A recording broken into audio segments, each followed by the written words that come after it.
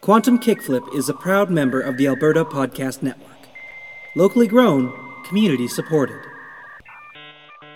Previously on Quantum Kickflip. Now, Chester, you haven't interacted with Tristan as much as the others, but seeing her in this moment, you get a weird feeling that you recognize her from somewhere. In some of my dad's notes, he was saying something about his research at Drow, working to stop Myper at something. I haven't uncovered everything, but... Oh, Lake! Great! You're back with those Twizzlers! Yeah. Based on the way this map is laid out, you can tell which dimension should be where. But if this layout is accurate, then Ezria isn't Empyrean at all. It's the first dimension you ever visited together, the place where you all became a crew. Ezria is Vestige. Do you think those arborists in Thenis Spar might know more about this? In front of you, you see a large stone dais, upon which sits a curved blade resting in a stand. Do we touch this sword? It feels like it would be a bad thing, you know? Like, this just screams Indiana Jones puzzle, you know? And Angus picks up the sword. You notice a framed picture sitting off one side of a shelf, and you suddenly realize where you've seen Tristan Voss before. She's right there, looking much younger, but it's unmistakably her. And the girl she's got her arm around is unmistakably a teenaged version of your Graham Capone.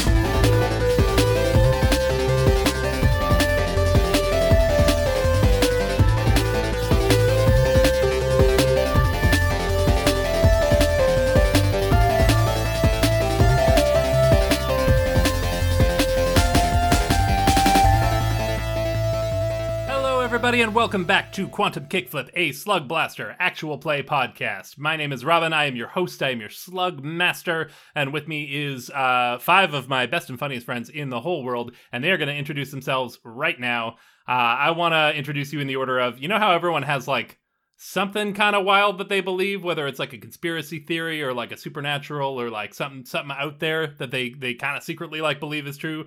I want to know whose character believes the wildest thing. And let's go mildest to wildest. Go. Yes. Hello, world. I am Lena. Lena Anderson is my name, and my character's name is Angus Franklin. He's the Guts playbook with the Skip Mode Runners. I don't think he believes things that are, like, particularly wild, especially, I guess, in a world of, like, portals and dimensions and big slugs.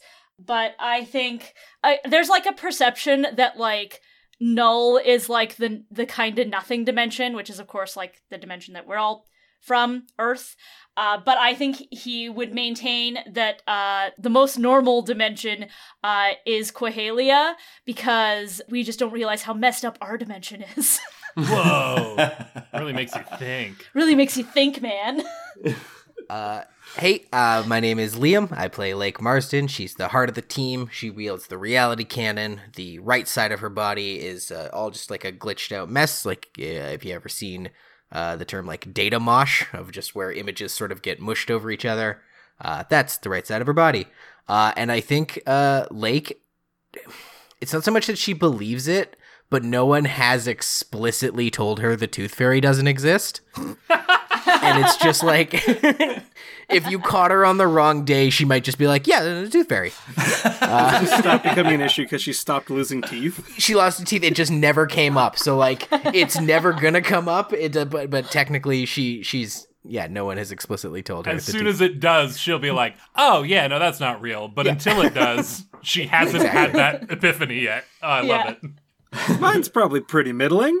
My name is Michael Vetch, and I'm here playing Nick Lowe, the Smarts Playbook, the sword-wielding, anime-loving adventure boy. And I think this is something that he will learn the truth about later in life, but at this point in time, Nick still believes that the original Japanese Power Ranger series was actually just a documentary of, like, early multi-dimensional stuff happening. He just believes all the rest of the Super Sentai genre is parody off of those original actual documentary films. It's so good. Hey, my name is Glenna. I play Elliot Buchanan. She is the chill playbook. She uses a Voidware backpack to carry around all of her stuff. She's an aspiring singer-songwriter. And she fully believes that there was a split in everyone's memories about the Berenstain Bear books, except because we're in a weird alternate version, it's actually the Berenstein Bears in this version. And she believes that that the split of the timelines, like she remembers the Berenstain with an A, but in this reality it's spelled with an E. Oh, that's so good. Yes. It's canon now. Yeah. My name is David Ray, and I play Chester Capone, who is the Grit Playbook with some fancy power armor. And Chester believes that all these extra dimensions that have been opened up via slug blasting in the last few years, that this is actually what Walt Disney went to do when he faked his death. And he went and created, just spent billions upon billions of dollars to create other dimensions to go to. And the slug blasters are meant to be testers. You know what I mean? Like testing to make sure that the rides are somewhat safe. Because as far as he knows, nobody's actually died in these other dimensions yet. So This is the ultimate form of Walt's Fantasia. yeah, that's right. And he always wanted to go to Disney World, but he's like, I'm just sneaking across the line. You know what I mean? Beautiful. And as I said, my name is Robin. I'm your host, and I believe in this podcast. And if you're a listener, you know it can get pretty wild at sometimes. Welcome back. Last we left our crew, you guys had just completed a run in Empyrean. Sort of manufactured beef with Lazy Bunny led to a contest to try and get a selfie with a mythical cryptid, and also led a portion of our crew off on a wacky side quest into an ancient arborist temple, which resulted in them retrieving some cool weaponry? Question mark? Oh, yeah. I think there's still some secrets that have yet to come out. I think there's some revelations that have not been revealed to everyone yet. So I say we ought to just get back into it. What do you say, gang? We ready to play some Slug Blaster? Let's Yeah, let's go! Right, then I take you now to Hillview Secondary.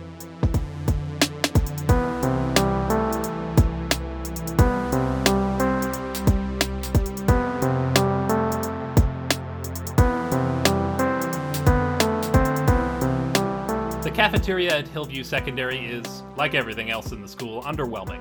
Long formica-top tables with creaky built-in benches are lined up end-to-end in two long rows that stretch all the way from the vending machines to the other vending machines. There is an opening in the far wall with a small counter that leads into the home ec room, where students volunteer their free labor in exchange for extra credit. A line of kids stretches away from the counter, directly in everyone's way, winding awkwardly through a space that was clearly never intended to accommodate it. There is a single slice of processed cheese stuck to the roof that has been there for as long as anyone can remember, and seated at the table directly underneath it, we find Chester, Nick, Elliot, and Angus.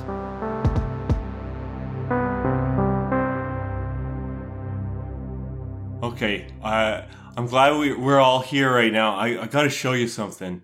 And Chester reaches into his backpack and he pulls out this folded up photo, and he unfolds it and reveals the photo of a young Graham Capone with Tristan Voss.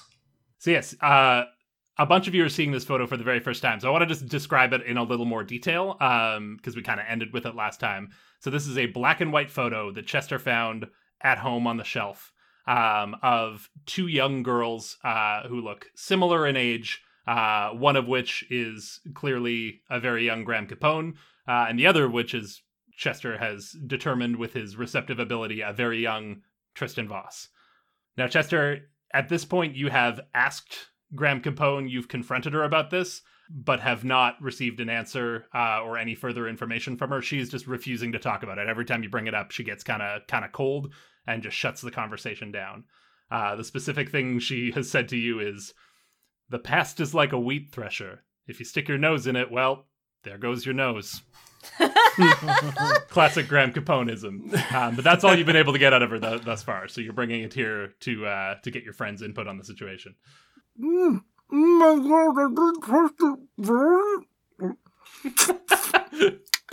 Sorry, too much peanut butter. Oh my gosh, is that Tristan Voss? Yeah, I'm pretty sure that is. And I know that that's Graham Capone, you can tell. Because of, the makeup, that smile, and the fact that it says Graham Capone on the back of this photo. So, Does your Graham not have a first name? well, I assume she does, but I don't know what it is. She always said, "Call me Graham," and I'm like, "Okay, Graham Capone, I'll listen to you. You're the boss, you know." That's fair. My grandmother's name is Audrey. Like Hepburn. I think at this moment, Juniper comes walking up and is like, "Oh, are you showing them the picture? Isn't it fascinating? Can you believe Tristan Voss? It's incredible." Yeah. I was thinking. I got a theory. I'm thinking that on another dimension, Walt Disney may have invented the Fountain of Youth, and maybe Tristan Voss came across it. We've been over this. It's not. He didn't invent. It's not Walt Disney.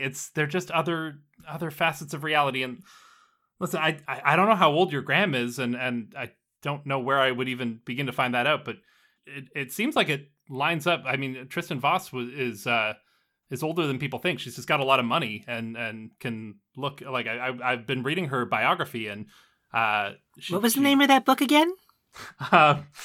The name of that book is Nega Friction Dreams, the Tristan Voss story by Tristan Voss.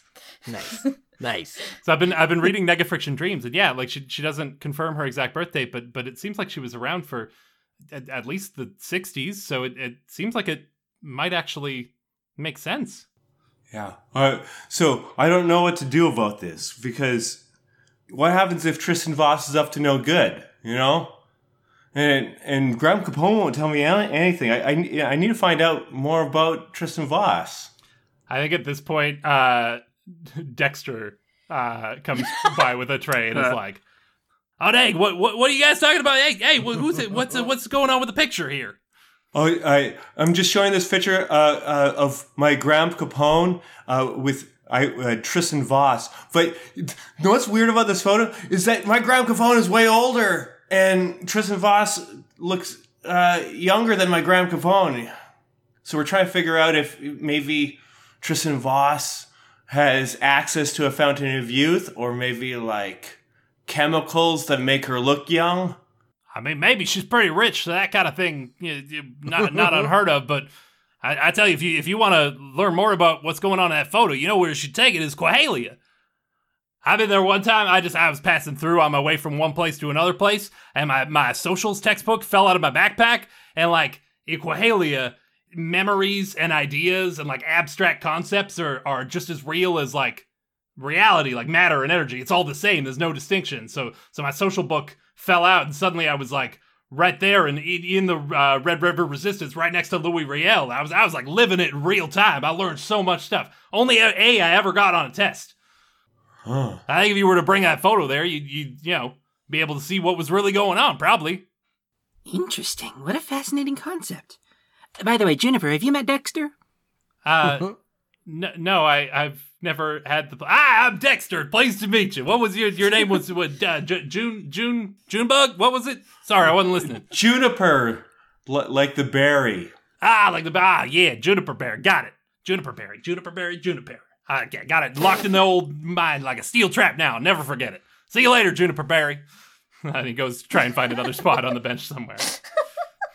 I think at this moment, everyone who's at the table begins to really hover over the photo, looking at it really closely, inspecting all these details.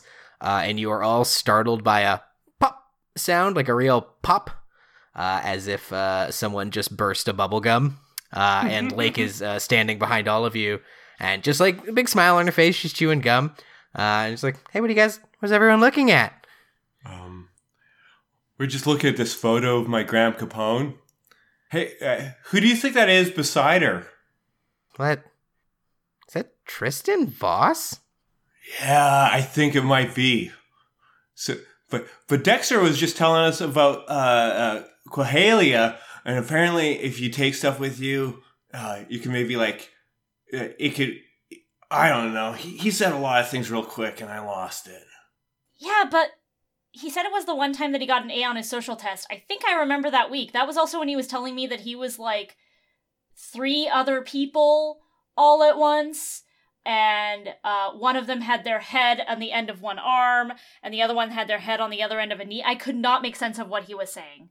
It, like, Quahalia seems pretty messed up, and I'm not even sure about the Louis Riel bit. Huh. Well, I mean, we can get, if we wanted to go, I'm sure we could get killer logic binders from the fine folks at Myper who sponsor us. I mean, don't we already have logic binders? Well, I'm just trying to encourage, we get good ones. We don't have to worry about, our heads on the end of our hands. Right. I'd go to Quahalia. That's all I'm saying. Now, this is maybe a good time to point out that Nick has revealed to 4 out of 5 members of the crew that he has some suspicions about Myper and is looking into a deeper mystery involving his dad and his dad's disappearance and the research he was doing at the time of his disappearance. But this has not been yet revealed to Lake.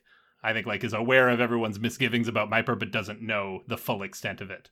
And I guess we'll see if the crew has decided to let her in on that particular secret. Well, I mean, we need to do another run anyways, right? So maybe we can go to Quahalia and, maybe we can actually get a video of us with our head on our hands, and then we can have a puppet show with our own heads on our hands. Is that not going to work, everybody? I thought that was a pretty good idea. No, I guess if that's our only lead to figuring out what's going on with this wild picture, then... You think it's like an Elizabeth Bathory thing, like Tristan Voss bathes in the blood of virgins or something? Maybe. I'm going with that theory. Nice. I'm on board. I don't know, maybe she's just rich. Don't rich people have really nice skincare regimens? Like the blood of virgins. You're on board. Oh, okay. How do we even get to Quahalia anyway?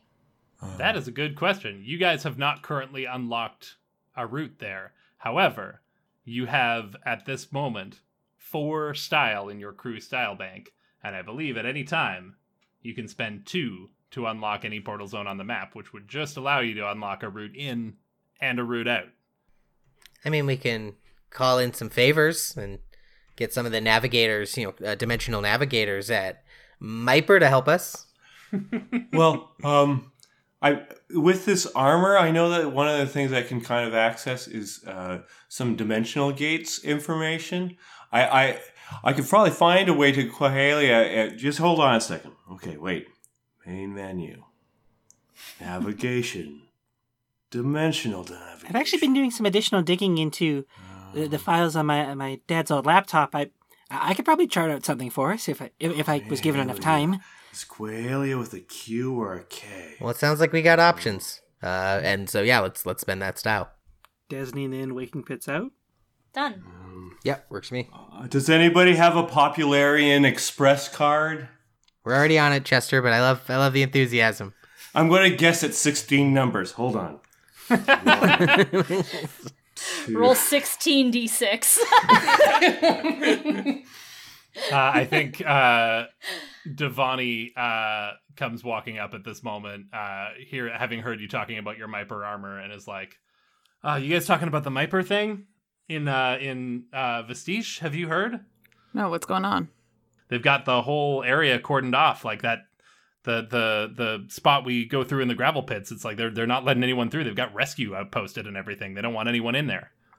Angus gives Nick a worried look. That's wild. And they haven't said why or anything? I mean, I didn't stick around to find out. I don't want to get on Rescue's bad sides. I don't exactly want my mom knowing about where I get off to or what I get up to, or, there goes my hoverboard. Yeah, no, that's fair. Weird. Well, if we can't go through Vestige then, wait a second. I can figure this out. Navigation. Well, we'd have to go through the Golden Jungle to Thanaspar. Yeah, that makes sense. Well, oh no, there's the cultists there, though. I think at this point, Jason and Kabir join the table and are like, "Oh, you guys talking about those wicked, weird cultist guys that we met in the jungle? Those guys were messed up. Are those the same guys from Town Day?" Why is everyone walking by the cheese table?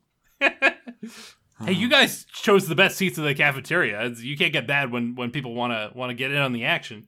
Yeah, everybody loves the cheese table. That's why I come here all the time. Okay, we should probably go through the Golden Jungle then, right? And Guys, lunch is almost over. Why don't we just meet up under the bleachers after school, and we'll have figured it out by then, okay? I think at that moment, Mr. Patterchuck comes walking up and is like, "Figured what out, exam? What are you all gathering? It looks like a lot of loitering going on here." Keep away from the cheese, Patterchuck! And immediately all these hangers-on scatter as Patterchuck kills the vibe.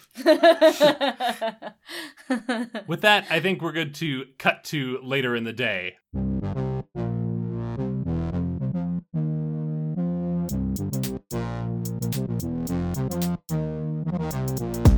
So I want to catch up with Angus later that afternoon. I think you're sitting in your afternoon class.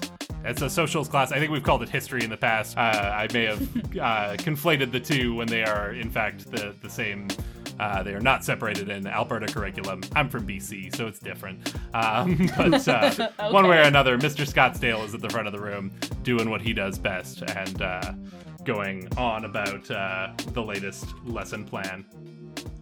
The Red River Rebellion, also known as the Red River Resistance, Red River Uprising, or First Riel Rebellion, was the sequence of events that led up to the 1869 establishment of a provisional government by Métis leader Louis Riel in the early stages of establishing today's Canadian province of Manitoba. It had earlier been a territory called Rupert's Land and had been under the control... And he just kind of keeps going like that. Angus is used to Scottsdale's timbre and pacing, so he knows that he can heel tap twice. His social studies notes, for the record, are extremely messy. He's skating by in this one. I think sort of out of nowhere in the middle of this lecture... Angus feels his foot kind of forcibly toe tap 2 times. And he actually like freezes for a second. He's like scared for a moment and he looks down at his feet. And there's a somewhat astral-phased, kind of transparent Nick crouched underneath his desk. Angus Stays very still. His hands slowly clench into fists, and that's his equivalent of a startled goodness me reaction. And through gritted teeth, he's like, "What are you doing?" What are we gonna do about the run? I think we just need to do the run. But if we go to Cohelia, what if we miss out on some vital information in Vestige? I don't know, man. It seems like Vestige is pretty locked down right now. But we're going through Thenispar. Maybe we can get a little lost and check in with some cultist friends. That's true. I guess if we hit that on the way through, it might just delay checking out that picture, but... Yeah, It's just so hard to focus on school when we've got all these different mysteries going on. Yeah, that's the real reason that I can't focus on school, for sure. You hear a saddle to the Hudson's Bay Company. And then it continues on. Anyway, sorry, Angus, I didn't mean to bother you. I just... My calc exam felt like the perfect time to split off and come check on you, so... You're doing a calc exam with half a brain right now? It doesn't take that much kick to do calc. Angus just like shakes his head a little bit and he's like, we're about to really burn the bridge with Myper, aren't we? It seems like it. But if they truly are up to something behind the scenes, then I think it's about time the bridge started burning. Yeah, I just hope there's not too much crossfire. That's fair. Anyway, I'll see you after school. And with that, Nick taps Angus's heel again for him and then slowly fades away further and sneaks out between the desks. Don't do that! Saddle. Sorry, Mr. Scottsdale.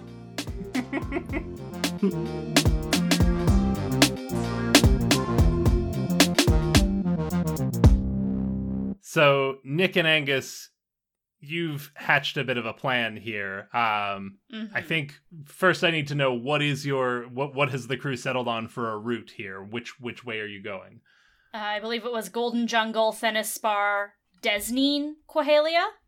Okay, sounds good. But you guys are looking to make a bit of a pit stop along the way, is that right? Yeah. Cool. I don't want to spend a ton of time on every dimension here because I'm excited to get where we're going, but I think it's only right that we spend some time on the journey here. And I think the best way to do that might just be to get an overall roll for how this journey to Quahalia goes for you. How, like, just one team roll to see sort of how many complications arise. So who would like to roll for that? I could roll because a part of this is Chester trying to figure out what's going on with Graham Capone. I want to use some hype die, if that's possible. I think that might be wise during this. Go for it. Mm-hmm. Take 2. I was going to take 2. Sure. Sweet.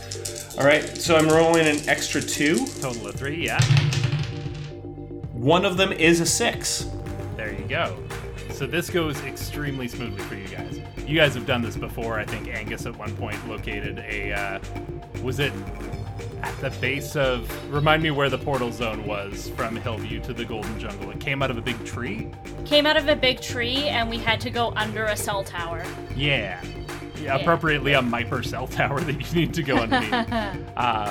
And I think you emerge out into the Golden Jungle, and it's not, we've established before that, like, there is no night here. It's there's multiple suns, and it's just constantly blazing bright and shimmering, and that's kind of where it gets its name from. But I think there's, like, depending on the season and the distance between the celestial bodies and stuff, you do get, like, occasional periods of, like, almost golden hour twilight, and I think you emerge into that, so you've all got, like, long shadows stretching out across the plains.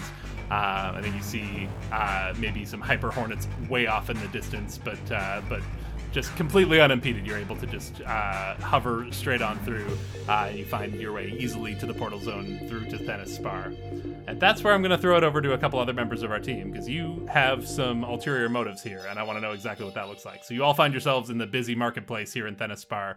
It is bustling at every time of day, but I think you've managed to make it here at sort of a peak hour of commerce, where just, like, the street is crowded with people shouting, buying, selling. There's street performers. There's carts full of spices. There's those tall slanted buildings in multicolors and these giant moons filling up the sky, hanging over the cobblestone streets. And yeah, I'm going to throw it over to Nick and Angus to let me know what happens next. Hey, gang, we're in Thenispar. While we're here, I have been dying to try that cheesesteak that Chester had that one time. Can we just, like, split off and grab some grub and meet back here in 10? Yeah, I'm always up for an olive oil popsicle. You should be aware it's really hot. Like, it is unbearably hot. Nah, it can't be that spicy. I bet you I can eat it and not react at all. That seems like a pretty big boast. I think I need to be there to see if that's true or not. You know, I think I should be there for that. You know. Yeah, all right, let's go. Can I watch? Can I come to watch the eating of the cheesesteak? I mean, sure, if you're not going to get bothered by the fact that I'm eating apparently a ridiculously spicy cheesesteak. Well, I just want to see, like, you know, you're talking tough, and I want to see if you actually are tough, so you know what I mean? Right, of course. Mm-hmm. So I'm going to come? Sure, yeah. Boys trip for cheesesteaks. Yeah, I was going to say, boys go get cheesesteak. Elliot, you want to come get a popsicle with me? Yeah, okay. All right, see you here in 10, gang. All right. Dang, I was gonna make you roll to, like, sneak away, but Lake's just letting you walk off, okay? Why there's no reason to be suspicious. Boy, it's fun to divide things by gender lines sometimes, and away we go.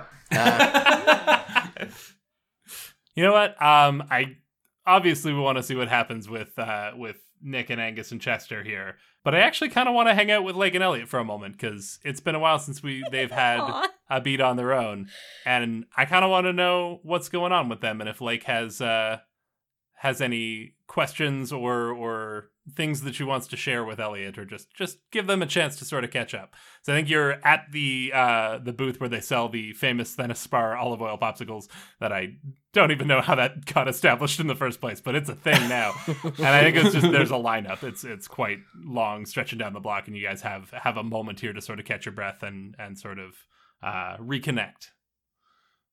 So, Lake, you've been like really pushing the Myper thing lately. Is that are you cool with that? Well, yeah, I wanted to stick it to my mom, and I did. Mm-hmm. And it didn't feel good at all. I'll be honest. She cried and got pretty upset with me. Yikes. Told me I could go do whatever I want. So. Oh, but in like that bad way, huh? Yeah, in a way that didn't feel good. Like I got everything I wanted, and it felt about as bad as it could. So, damn it, you're right. I don't know. Maybe this Myper thing. No, it's good. This is the best thing I have going for me and for us. So, like I told Angus, he's on board and Nick's on board unequivocally. But I don't want to speak for the whole team. I'm not the boss of you guys. I'm not the leader. And I'm sorry if it's seemed that way. That's all right. I don't know. You know how I feel about authority. That's fair. Yeah, and it seems like they're, we're getting played at every angle. Like you're saying that they tried to trick you into beefing with Ramona Nova? That was Juliet. That was Ramona's agent, the brains behind everything, I guess. Then Tristan Voss said that was good for business too. It's like seems like everyone wants us to pick fights with other slug blasters. Yeah. You'd think it'd be better if we were working together, right? Yeah, right. Rising ships, rising tides, rise all ships, or whatever the saying is. And I mean, even someone as bogus as Lazy Bunny is, like, I got a chance to talk to them last run, and they're all underneath that fake corporate bullshit. They're actually, people. That was very funny too. I appreciated that. Well, I appreciate your support on this Myper thing, and I can cool it if I'm pushing it too hard. It didn't have the effect I hoped it would on my mom. So my horse in this race is definitely diminished. Well, maybe we can focus less on Myper, focus less on other teams, and just focus on being Weird Gravity. Yeah, I'd like that a lot. Cool.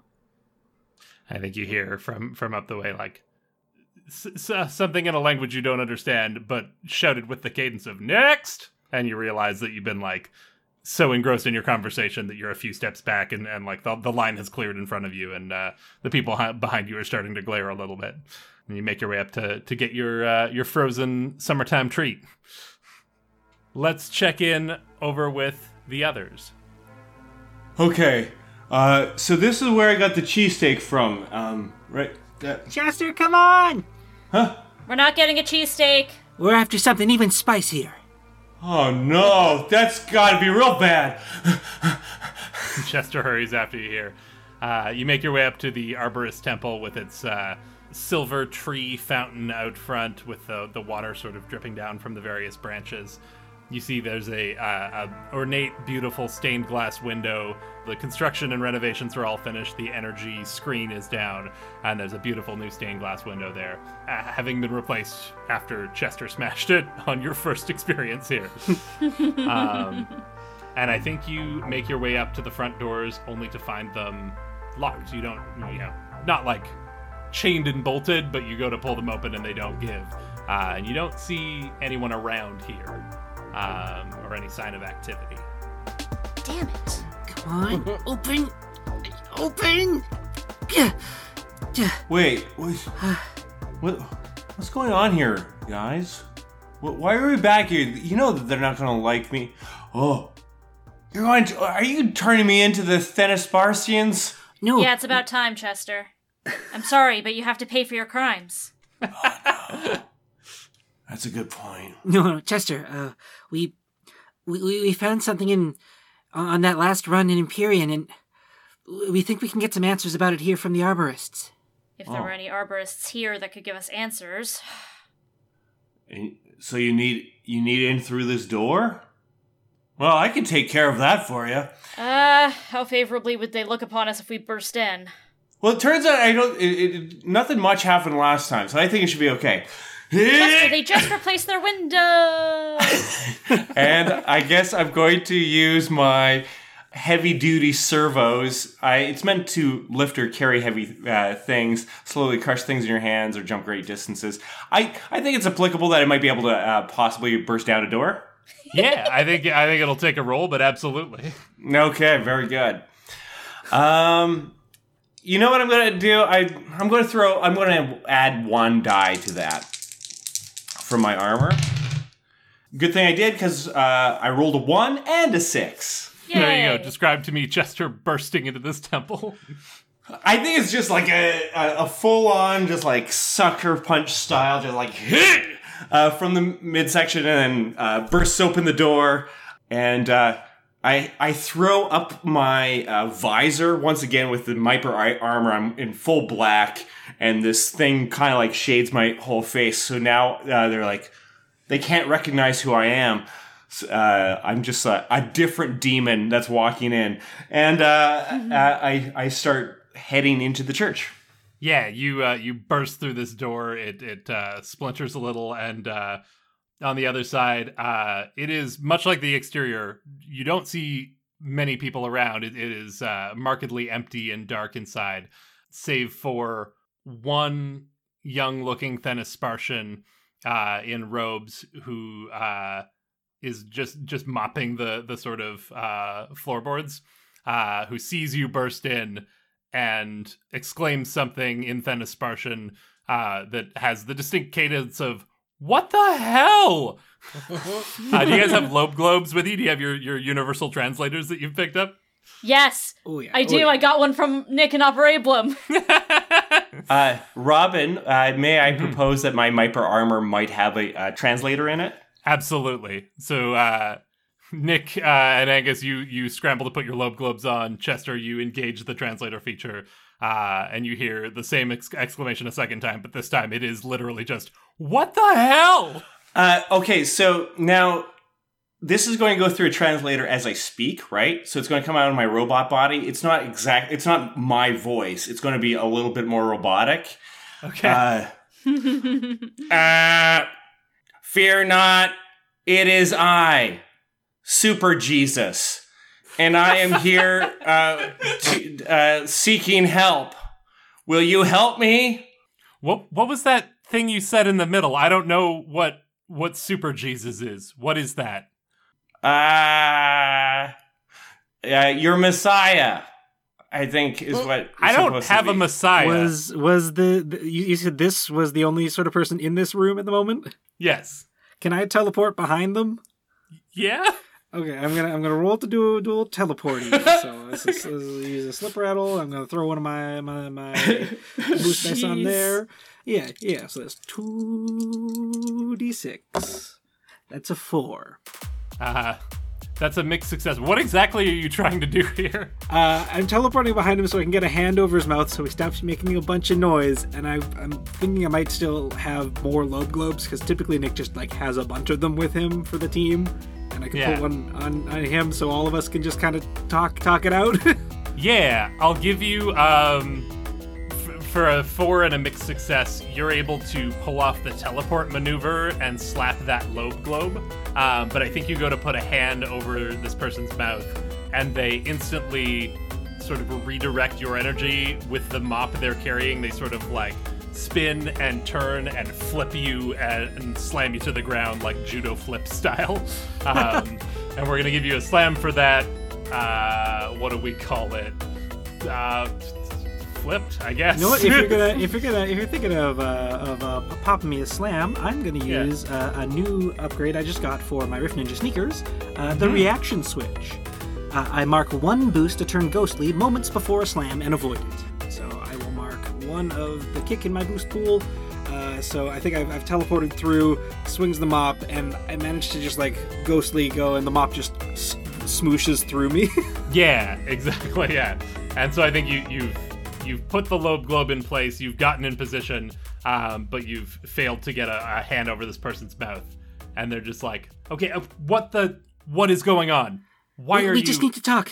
We just need to talk. And then I think a look of realization hits them, and it's like, it's you. Oh my god, you can't be here. Like, you guys need to leave right now. We need to talk. We found some information, and we think you guys are the only ones who can help us with it. Okay, well, great for you, but you're kind of public enemy number one around here. I mean, every time we encounter you guys just mess with us and fight us and throw off our plans and ruin everything. Like, a lot of people are really angry with you guys. I didn't recognize you at first because he's not wearing the same armor, but yeah, you guys need to go. Can you at least tell us about this? And as Angus is talking, he's fiddling with a messenger bag at his side, and he pulls out a binder. And out of the binder, he pulls out a rolled up t-shirt, and he unrolls the t-shirt and pulls out the dagger that they found at the temple in Imperium.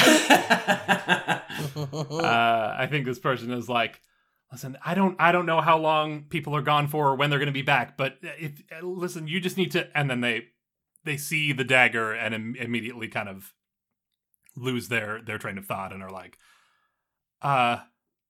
okay, here, come into the back and we'll chat as quick as we can. You are so lucky that the High Forester has taken some sort of shine to you, or else I don't know that I would even be talking to you right now, but if he thinks that you're all right, then maybe. Okay, let's go, but quick. High Forester. Thank you. Sorry, what's your name? Ronnie. Thank you. And with that, Ronnie guides you back into sort of like an ante-chamber, like a side area. We've described the Arborist architecture before as being like both very old, but also very modern, that it's like a lot of stone with like silver inlay that sort of winds and weaves through everything in sort of like a part filigree, part circuitry vibes. And I think the chamber that Ronnie leads you into is sort of a more modest kind of like more stone, less silver, but sort of leads you off into the side and is like, okay, where did you find that thing? It looked like an abandoned arborist temple in Empyrean. Empyrean? Is that, you guys talking about Spessus? Aren't you from Saranac? Like, that's really far away. How are you even able to like maintain a presence there? We're badass slug blasters. There was a lot of strain. Originally, we went to Imperium. We thought we were looking for. We thought it would be Ezria, but there's a bit of confusion there. We mixed up which dimension we were looking for, but we came across. You guys this have like different names for everything, right? Like you don't call things what they're called. You have like your own confusing thing. Yeah, I guess, but it's the one that we're used to. Listen, that's part of why we're here, is we want to figure out more about Ezria. I mean, I don't know much. I'm kind of a newer recruit, honestly. Like I just had my untethering like last week, so I haven't really been let in on all of the ancient secrets of the multiverse. But the one thing I've managed to glean in my time here is that they really don't like you because you're always showing up and fighting them and wrecking stuff and interrupting their rituals and ceremonies. Honestly, the only reason it's taken me so long to get in is because the first time I tried to go through my untethering ceremony, this guy in the armor and your friend with all the weird glitch came crashing through the door and interrupted it, and we had to reschedule. Oh, that's what Doorways was protesting. Yeah, they're from your place too, right? I get mixed up. I'm new to all this. Oh yeah. They're big time, whatever dimension you called null. Saranac. Listen, sure. I could get in a lot of trouble for talking to you guys, so we need to keep this quick. What you've got there is part of the untethering ritual. It's what every arborist goes through when they first get adopted into the order. It's how we. Sorry, I don't have the words in your language, but it's how we. It's okay. The Lobe Globe handles all of that for you. Yeah, but there's nuance. Okay. You know how you have that bond and that connection to your home plane, and the further you get away from it, the more that it strains you, the more that it pulls you. Mm-hmm. Well, if you're gonna, walk the multiverse and be one with the energy and tend to the balance and the stability of all things, you can't really be getting yanked back all the time, or else, that limits your ability to tend to stuff. So we have a ritual we do called the untethering, where we sever that connection, and it allows us to move freely between the different planes. You're saying this dagger can nullify peelback? Is that what you guys call it? Yeah. Whoa. I don't know how you got your hands on it. I don't know what temple you discovered, but I honestly don't want any part in it. Like I say, the High Forester's taken some kind of a shine to you guys, so I trust his judgment, but most people really don't like you, and I don't want to have to explain what I was doing talking to you. So, did you have other questions, or can we get you out of here before everyone gets back? And you have no idea what happened with Ezria? It's before my time. As long as I've known it, it's been the way it is now, a burned out husk. That clinches it, Angus. If we want to find anything about Ezria, we just have to break through that blockade and get into Vestige ourselves at some point. You guys don't have, phones or anything, do ya? I don't know what that means. Damn You it. said a word and it translated most of the sentence, but then there was a word in there that we don't have in our language, and it just sounded like nothing. Means of remote communication? I mean, we can move freely through the multiverse, so if we need to talk to someone far away, we kind of just go to them. It's not really a big deal on our end. Okay, well, if you see the High Forester again, then tell him Angus Franklin from Cernak says hi, and I want to talk. Okay. I'll pass it along. Thanks. Do you need a cover story before we leave? Do you want one of us to knock you out or something? Not if you leave fast enough. Done. And Angus walks out of the room. Just know that Super Jesus loves you. Okay. And follows him behind. Nick plucks that lobe globe off of Ronnie and follows suit. Beautiful. And with that, I think we rejoin Lake and Elliot, who are just finishing off the last little bit of olive oil popsicle stuck to the bottom of the stick. As who should come walking up but your three friends, Nick, Angus, and Chester. How are the cheesesteaks? Delicious. Man, could go for another, honestly. I was just talking to Lake how we should really focus on being weird gravity. Working as a team, trusting each other with stuff, that kind of thing. Yeah, gang, sorry. I can ease up on the Myper stuff. I shouldn't have pushed it so hard, and it didn't have the reaction I wanted it to have with my mom. So Angus, I know we had the whole talk last time about, get into it or don't, but Elliot's really helped me see the error of my ways, and if this is what the team really wants, I can call Tristan Voss after this run and tell her it's no more, and our interactions with Myper will be done. If that's what the team really wants. There weren't any cheesesteaks! It was all a sham! We didn't go for cheesesteaks! We went to go find more secret information! There was a whole dagger. We found the dagger about the untethering ceremony in the Arborist Temple on a period. We did that because we were looking into the information that was on my dad's laptop. He was investigating Myper. We think Myper's behind everything. They may have turned Vestige, what was also known typically within the Arborist canon as Ezria, from a crushed green landscape into a horrible desert wasteland. We think Myper might be behind it. They might be doing something else even to know. Who knows where they're getting the resources, how they've perfected all of the science of it. Now it's time to breathe. Lying. I lied so many times. I keep lying. Okay. I said I would stop abandoning you, but I'm just doing it in different ways. Take a breath. Take several breaths. Chester comes and holds you in his arms. Lake, I'm sorry. I thought that if we kept close to Myper, we could find out more about what they were doing, and I don't know. So you didn't get cheesesteaks. Okay. And then I assume we proceed to get all of our ducks in a row and explain. Yeah, I was going to say, I think after taking a few breaths, Nick then reiterates all of this slower and in more detail and leaves room for Lake to ask questions, and you go through it all in detail. You guys go through this conversation, and I think it takes you from Thenaspar through the entire time that you're in Desneen. I think you guys have fancy new, like you already had breath masks, but now you have like fancy Myper breath masks that allow you to, like, you've got comm systems, so you're just sort of like drifting through the endless ocean. Maybe you see the silhouette of a pair of 6 tentacled creatures way off in the distance. And you sort of give them a little wave, and one of their tentacles waves back as you guys slowly talk through this.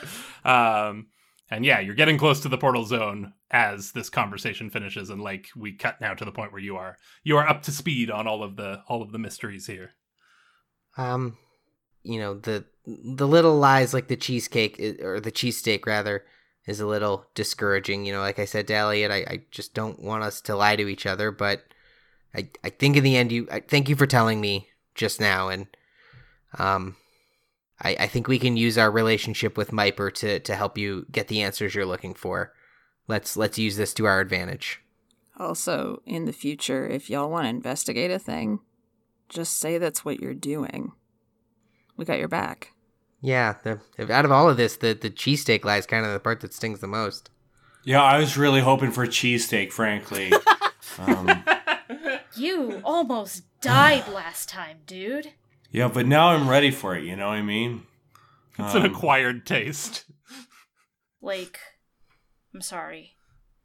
No, I understand. I'm sorry I was coming on so strong and not making it a space for you to be able to feel like we could be honest. If it makes you feel any better, when we go through Thenispar on the way back, I will actually eat one of those cheesesteaks.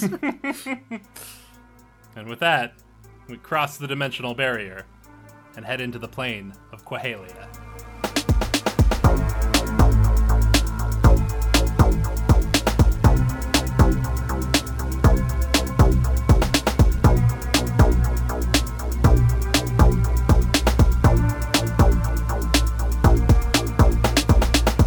Hey everybody, it's your Slugmaster here, just cutting in to thank you so much for listening to the show. Your support means the world to us. And if you're looking for more ways to support the show, leave us a nice rating or review on your podcatcher of choice, or recommend us to someone who you think would enjoy what we do.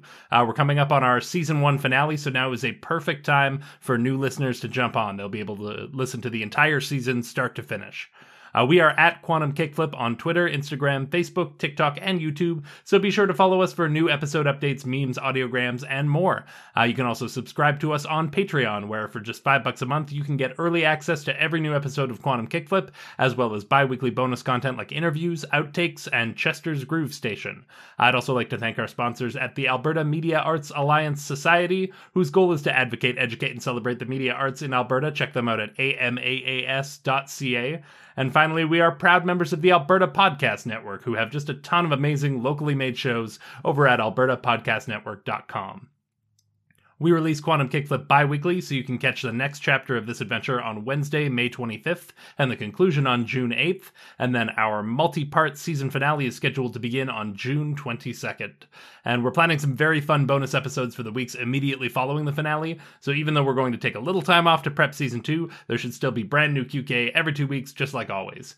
Anyway, we're going to get you right back to the action here, but first, I'm going to throw it over to Dexter for some words from our sponsors. Hey everybody, it's me, your pal, Dexter, here to just give you a few quick words from our sponsors. This episode of Quantum Kickflip was brought to you by Alberta Blue Cross. Life as a business owner can be hectic, to say the least. Alberta Blue Cross understands that, and they offer flexible health, dental, life, and disability coverage for your employees. Even better, you can let your staff enroll and manage their coverage at any time on any device. That makes life easier for them and for you. You got this when it comes to group coverage for your small business, and Alberta Blue Cross has got your back. To learn more and explore your options, head to ab.bluecross.ca. That's ab.bluecross.ca. Now, as someone who's broken just about every bone that you could possibly break, I can tell you that medical coverage is no joke. That stuff's serious. So this Alberta Blue Cross is something you should definitely look into if you're a business owner. And I can speak from experience here. I got a plate in my head. I got pins in my wrists. One of my ribs is just broken now. It just stays broken. The doctors say they don't know what's going on. Anyway, This episode was also brought to you by TELUS Story Hive. Calling all new and emerging creators in BC and Alberta, TELUS Story Hive's All Access Documentary Edition is funding 40 creators with $20,000 each in production funding, mentorship, training, and distribution on TELUS Optic TV. Pitch any documentary idea that you're passionate about, and you could be in the running to join the Story Hive community. Apply by May 30th at storyhive.com/apply. That's storyhive.com/apply. That sounds wonderful. I would kill to make a documentary. That sounds so interesting. If I could make a documentary about anything, I would make one about mollusks. I bet that'd be fascinating. I feel like there's a lot of really interesting and unexpected facts about mollusks. I don't know any of them. I don't even know if there are any, but just like they seem like the kind of thing that's more interesting than they would appear at first glance. You know, I bet there's a bunch of wild stuff that I don't even know about mollusks. Someone should make that documentary. Anyway, let's get you folks back to the action.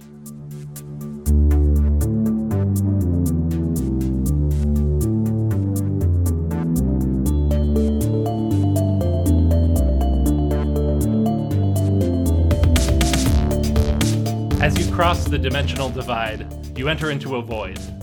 It's not a white expanse or a dark vacuum. It somehow lacks either of these qualities. There is an absence of light, but also an absence of light.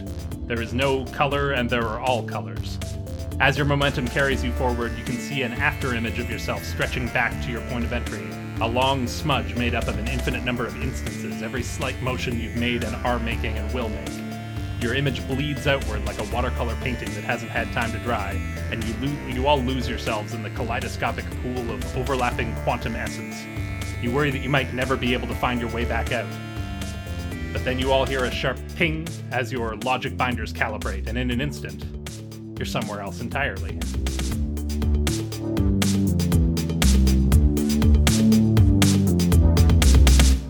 So the five of you find yourselves in a dark, open expanse. The ground under your feet feels uneven, and as you begin to sort of, your eyes adjust and you get your bearings, you realize that it's made up of like garbage, but each piece of garbage is gigantic. Like there are enormous candy wrappers and empty soda cans and crumpled up pieces of paper that are like as big or bigger than you. There are mountains of this stuff all around you. And the more you look around, the more you begin to notice like specific details, and you see in amongst it Ramona Nova CDs and a big pile of tangled up fabric that looks a lot like your Haswear that you guys got. You see on some of the papers there's like written in half-finished songs and homework that's been scribbled out. You see a tangle of broken guitar strings roll by like a tumbleweed. And high up in the sky, you can see a single point of light that you all feel somewhat drawn towards. And you realize that you are inside of Elliot's Voidware backpack, but not... Some of you have literally been inside Elliot's Voidware backpack before. You've hidden in there from rescue agents, and it didn't feel like you weren't tiny in relation to it, and there wasn't this much stuff, and it wasn't arranged in like a mountain range like it is here. But nonetheless, you recognize the surroundings as like less literally inside it and more you are inside the idea of the Voidware backpack. Whoa. Is that Ramona Nova's eponymous debut album? Yeah. I thought you had major beef with her. What is that still doing here? Yeah, it also sold 10 million copies. So like every teenage girl has a copy, lover or hater. I've got 2, and I never want to listen to him again. I was going to say, Elliot probably had one prior to Multipalooza. And much like a lot of your surroundings, it's the sort of thing that she may be shoved away somewhere and never really wanted to think about or confront again. But here it is, rendered in gigantic form in the landscape around you. Is this the friendship bracelet that I made you and that you said you lost? It's okay. I know we're friends, Elliot. I'm just giving you a hard time. And I don't know, how big is a friendship bracelet in relation to me? It's like a sash, let's say, like if you were wearing a Miss Hillview sash. Sweet. Yeah, I think she wears it like a mare sash. Yeah. It's like beautiful and ornately like woven together, but also like you chose some pretty wild colors. I think Lake's idea of like colors that go together is maybe a little skewed compared to other people. All of them with all of them. Exactly. Yeah, and so it's the kind of thing that Elliot probably really appreciated the gesture, but also was like, this doesn't go with anything. Like, I can't wear this with my Nirvana shirt. It's not gonna work. I mean, most of this is stuff I forgot about or stuff I don't need anymore. I didn't know it had its own corner of the backpack, you know? And I think you would know that it doesn't literally, that this seems to be some sort of an abstraction. Well, if most of this stuff seems like old discarded things in your bag, maybe if we start looking for landmarks of things you used more recently or stuff you bring out of your bag all the time? Maybe that pinhole that we see that I don't know about you guys, I feel rather drawn to. Maybe that's like a hole in your bag. Like maybe we're on the other end of the liner. I mean, it is a nylon cinch, so it could just be the top. That too. Wait, well then if it's the top, can I put my hand in your bag? Sure. Robin, what happens if Lake puts her hand into Elliot's bag? I love Yeah, I think, you see a gigantic hand, much like the one that you saw in that unknown dimension that you accessed one time. Only this one is not, I guess, I was going to say it's not wild colors, but which hand are you reaching in? I think she goes to put her left hand in and then is like, in case something happens, maybe I'll put in my hand that's already fucked. Yeah. Then, you see a giant glitching Technicolor hand appear in that point of light and slowly reach downwards. Sweet. I think Lake sees this, wiggles her finger, does these 3 actions in a row. Wiggles her fingers, sees this thing wiggle, does a middle finger, not the ability, an actual middle finger. Yeah. Just to get a kick out of everybody. Hey. And then I want to snap. Oh. Yeah, I think it's just like deafeningly loud. Like I think it's booming in here. Oh boy. Yeah, it's not a challenge run or anything, but it's too good of an offer, and Slug Blaster does give me GM tokens on a regular run as well. You snap, this reverberates around the space, and then I think you begin to hear, like, as it dies down and you sort of get your hearing back, and maybe everyone, like, doubles over and clenches their hands there, and like, god damn it, like, why would you do that? And then you all realize that, like, even though the snap is over, you still hear, like, an echo or a rumble. And you all kind of look up behind you to one of these giant mounds of garbage, and I think that triggered an avalanche. And there is now a rolling and rumbling wall of various refuse coming straight towards you. Okay, so I want to offer right off the start, as this thing is about to topple down on us, I like quickly go into my computer and main menu, defense, and I try to go through it as quickly as I can to activate the force field generator. And normally that avoids a slam or protect a nearby teammate from a slam by marking 1 boost.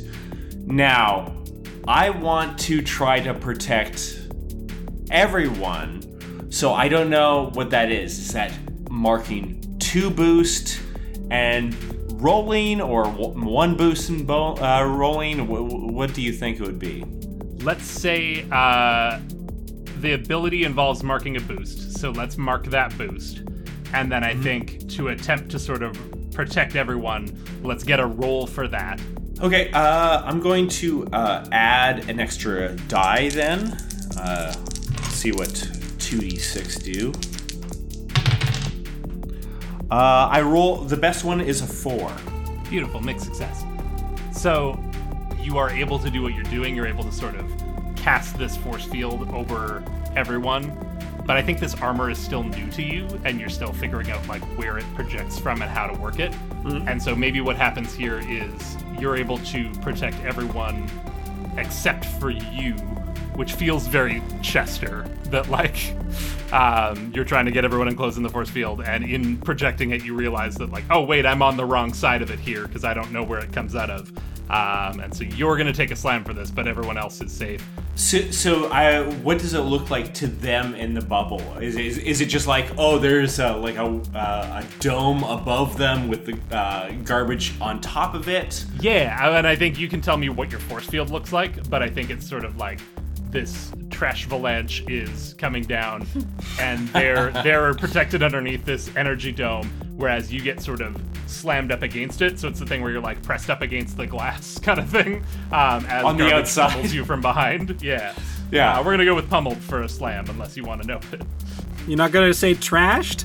Oh, trashed is good. My mistake. It's trashed. I would like to mark one boost and try to use my causality hoop to protect Chester from this slam. Oh, beautiful. Mark one boost. You can roll to skip back in time a few seconds to retry an action or warn someone of a slam. They avoid for free. I will add a die from my skip modes. So I'll roll with 2d6, and then I also mark the boost so that I can do it. I rolled a 5.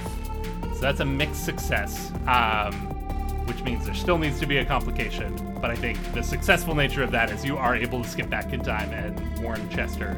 I think you just you watched him project this force field and how he sort of ended up on the wrong side of it. You skip back a few seconds and are able to sort of reposition him and get him inside the bubble at the last second. Successfully avoiding the slam, you're all in here together. I think the complication here is literally just that, like, you are now trapped inside this bubble underneath a layer of garbage and need to figure out how you're going to get out of here without getting crushed. Because once Chester drops that force field, you're underneath a layer of trash now. We're not going to actually give you a slam above, but you're all temporarily incapacitated here in that you're all buried. How does my backpack work now? Like, for my purposes?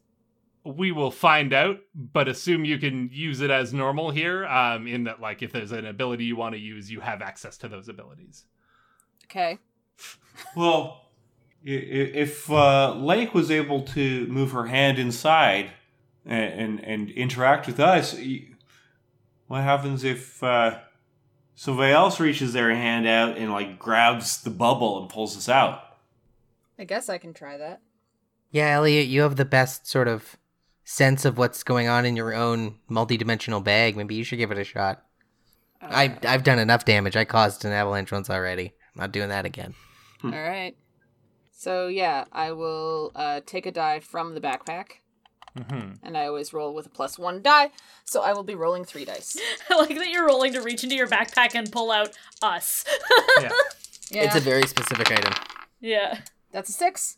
And I rolled doubles. Perfect. Mark your style for that. Hey. So that's a complete success. So I guess it would look similar to Lake earlier. Lake has since retracted her hand from your bag, obviously. I think to you, maybe it's a little bit of a tricky maneuver here because you can't... I don't think you can see out from the force field, and I think it's too dark in here to really see into your bag either because you're kind of encased in this garbage. So it's a little bit fumbly. You're almost like having to feel around your bag. Oh, could that be the style, actually? The style is she reaches in and in one go finds us. Oh, that's perfect. Yeah. No, I like that. It would take a lot of fumbling. But yeah, stylishly be rolling those doubles. You reach directly in and find it perfectly because it's your Voidware backpack and you know it inside and out, whether you're inside of it or outside of it. And with Chester's offer of having encased you in a protective dome, there's no risk of you, crushing all your friends between your thumb and forefinger. You're able to just sort of pluck it out. As the little orb is being lifted up, Nick looks out and goes, "Hand!" Yes! We got there! We did it! Robin, I was wondering, as we are being plucked out and you're seeing all this mess, and it's all of this stuff that belongs to Elliot, yes. I was wondering if I could utilize my receptive ability and see if I can pick out something that gives me information about Elliot that I did not know before. Oh. Spy. Is there anything in particular you're looking for? Not necessarily. I was wondering if I could just pick out something like, oh, that's a strange little tidbit, or like I wouldn't expect that to be in with Elliot's stuff. I want some hot goss. I want some hot goss. I think you absolutely can. I think that's the perfect use of your receptive ability, is to notice some seemingly insignificant small detail that may have more significance, may or may not. But I don't think I can answer what it is. I think Elliot needs to tell us what it is that Chester sees as you're being lifted out here. Mm-hmm. As we're getting lifted up by Elliot's hand, it's got, like, you can see Elliot's hand really well. It's got some chipped black nail polish, and she's got, like, a leather wristband, and she's got this tough girl exterior. But as you're getting lifted up, you do see a Girl Guide badge in and amongst the debris. Mm-hmm. It's a participation badge. It's not even a merit badge for tying knots. Huh. And if you had to guess, you'd probably think that Elliot would not be super proud of being in the Girl Guides and in a little organization where you have to follow the rules all the time. And with that, I think you feel sort of the light begin to overtake as you're like pulled up to the opening of the backpack. This light sort of becomes blinding and overtakes everything, and you're going to be lifted out into a new space. But as you're sort of on the cusp of that, in this space between spaces, we see a scene play out.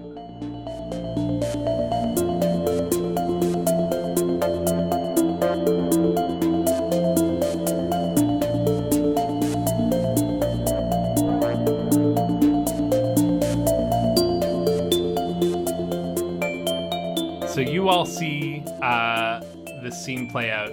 I think everyone sort of experiences it from the same perspective, but you don't feel like you have any control over this. You're not in this space. You're almost witnessing a memory.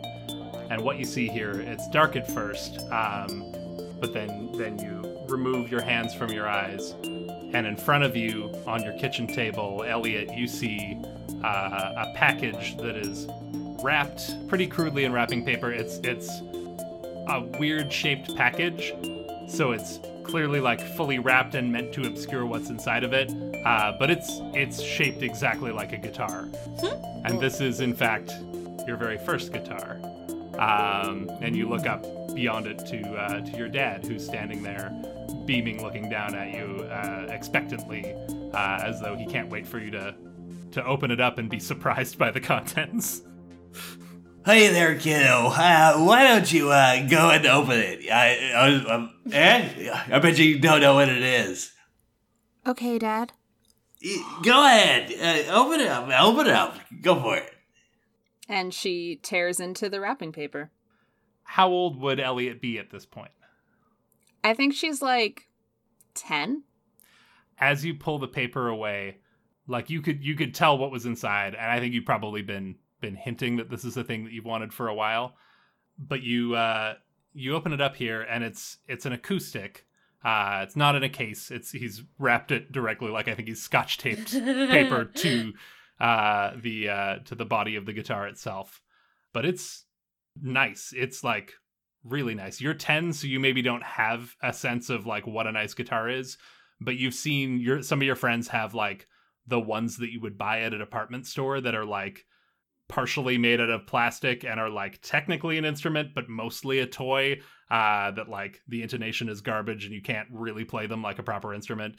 And this one looks really nice. It's got a dark rosewood fretboard, and it's got like a sunburst pattern on the body of the guitar, and it's got the Fender logo on the headstock.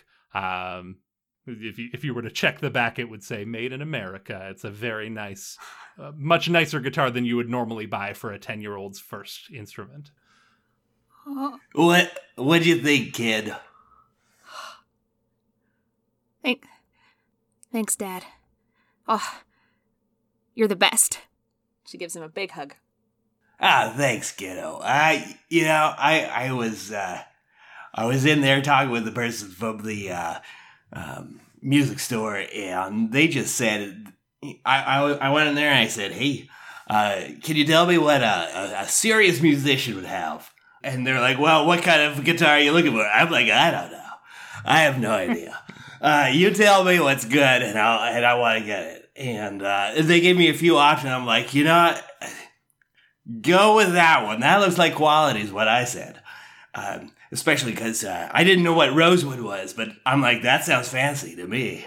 And let me get one of those is what I said to them.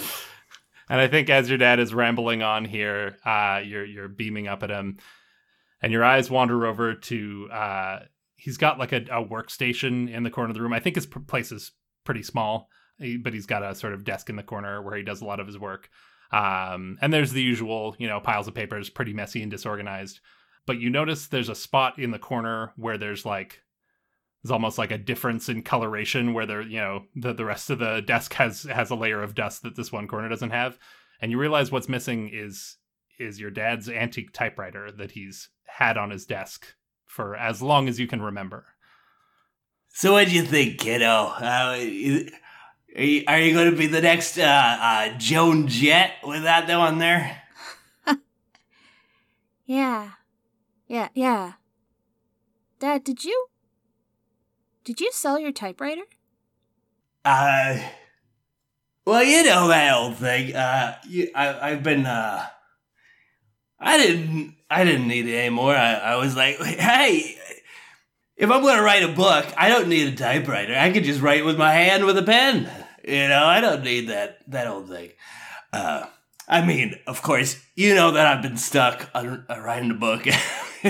Anyway, I could never figure out how to really plan a book. Dad. So it doesn't matter. Dad. Yeah.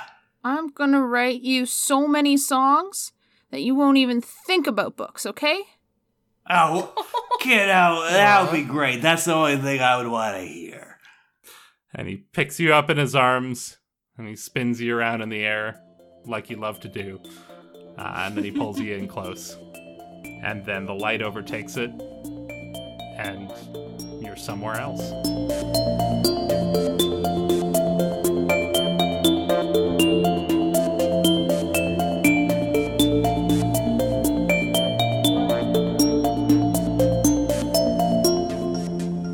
The five of you suddenly find yourselves in yet another familiar space. There's sort of aquamarine tile underneath you, and it's a little bit damp. There's high ceilings, and you can see the sort of ductwork up above. And in front of you, you see just a big, open expanse of water. And you realize that you're in the Hillview Community Rec Center at the swimming pool, where Lake Marsden is a junior lifeguard. Oh, hey, no running. Oh, sorry, that force a habit. I think it's only you five in here. You don't see anyone else. You've got I was saying that to Angus. But yes. Before he's even moved a muscle, knows he's going to try. Yeah. So don't do a cannonball into the water, is what you're saying? Just in the deep end, make sure you go feet first. Obviously, this isn't the community swimming pool. I think she goes 2 for 2 and is going to reach and put her hand down in the pool water to see if it comes through the roof. Obviously, it doesn't, or maybe it does. It does not. But what is the water like? Feels like normal pool water. It's a good temperature. I think you would know, being a junior lifeguard. I don't know that it's got a super chlorine-y smell, because I feel like that's something that develops over time, and I think this is relatively fresh, clean pool water. But I think as you reach down to the water, you do notice that, at the very deepest point in the deep end, you see a similar sort of shimmering, glowing light, not on the surface of the water, but down in the depths, that reminds you of the one that you saw in Elliot's Voidware backpack a moment ago. And once again, you feel that same sort of pull towards it, that you are drawn to this glow beneath the surface of the water. This is so wild. I figured that the last sort of vision we were seeing was Quahalia interacting with Elliot's bag because she has it with her, but Lake, you certainly don't have a pool in your pocket, do you? No, but I maybe the logic binders, like we felt them calibrate from the the weird white void, and maybe it's how it binds the logic is showing us something we're familiar with, instead of just insanity. So intriguing. I feel like I need to come back here with my manga collection sometime. I think you all kind of hear echoes of Dexter talking about how like ideas and concepts and memories are no different than matter and energy here. It's all reality, and it's all one and the same. I was going to say like metaphorical echoes, but being that you're in Quahalia, maybe they're literal echoes. Maybe you actually hear Dexter's I dropped my voice echoing through the textbook, space. and then I was right there. Louis Riel. I think we all think of it and like the words go fly like kinetic typography over the pool. The water ripples. I guess then that begs the question, before we go for a swim, do we want to look at the picture, and is Lake hip to this idea? Like, she got caught up to speed. She knows that we're here to like look at this picture in Quahalia to see if we can get a taste of its history. The one of Graham. I think I'll answer that before any of you can. I think if you try, Chester, you can't find it on your person. And you brought it with you. It's not something where you just like spaced and left it on the counter at home or anything. You had it in Thenispar. You've been keeping very good care of it because it's the only copy of this picture as far as you know. But you don't have it with you here in this pool. Well, maybe, I mean, if it's all about ideas, maybe Chester, as we move through this next shimmering hole at the deep end of the pool, think really hard about your picture. Okay. Elliot, What? are you okay? Yeah. Yeah, I'm fine. Okay. That just felt, I don't know, really personal, I guess. And Yeah. But I guess if anyone was gonna see it, it makes sense that it was all of you. Angus puts a hand on her shoulder, gives a little squeeze. Right, sorry, Elliot. I was just so thrown to see the pool, I forgot we just witnessed a tender, treasured memory. It's all right. Well, buckle up, Lake. Looks like you're next. Well, I mean, I'm pretty sure I can dive down that deep, but I don't know if you guys have done your breath training. Anyone have a shortcut? I mean, I'm probably fine in my suit here. I think it can create a seal pretty good. Well, you can swim. Maybe you can help someone get down there. I think I'm going to use. I think Lake's gonna be like, why don't I save us the trip? And is going to use the concept inverter, targeting the whole pool. It is currently full. Yeah. I would like it to be empty, and we can walk down there. Yeah, let's get a roll for that. You're never going to use your swimming ability. Oh right. Oh geez. I literally put you in a pool. I thought I was. But Shit, I just wanted blast to it with your fancy gun. She's like, I can I just said it. She could swim down there, no problem. She's not confident everybody else could, so she's solving the problem. Yeah. I'm gonna do a turbo. I'm gonna add a die to make dice, and I'm gonna take one from the hype die so I can fill it later. I'm gonna take a hype die, so I'm gonna roll 3. Away we go. 5 was the highest of the lot. Mixed success. I think we're gonna keep it simple here. We're gonna say that you've lowered the volume of water in the pool by about half. So the shallow end is now dry ground, and the deep end is now the shallow end. Basically, that like it's gonna still be like a short dive, but it's not the where you would be jumping off the Olympic diving board kind of thing. Not that Hillview has an Olympic diving Sure, board. the concept inverter didn't go all the way. It really doesn't know if it's pessimistic or optimism. It's kind of half full, half empty. Yes. It didn't really do either. Yeah. Yeah. Well, gang. Is everybody good to swim down there? Cannonball! No, it's too shallow. Angus does a cannonball. Yeah, I think you do kind of like you hurt your butt a little bit. Like you dive in where you think it's going to be deep enough, but you like bottom out just slightly, and it's like, ow, worth it. Yeah, does everyone follow suit here? Nick climbs down a ladder. Yeah, Elliot will also climb down a ladder. Yeah, I hop down into from up top and land softly with my armor. Yeah, obviously Lake's gonna go. Are you cannonballing? Are you strolling in? Are you swan diving? Down the ladder. Safety. I mean, we're not diving into shallow water. That's absurd. That's Angus lifeguard rolls his eyes 101. at all of you.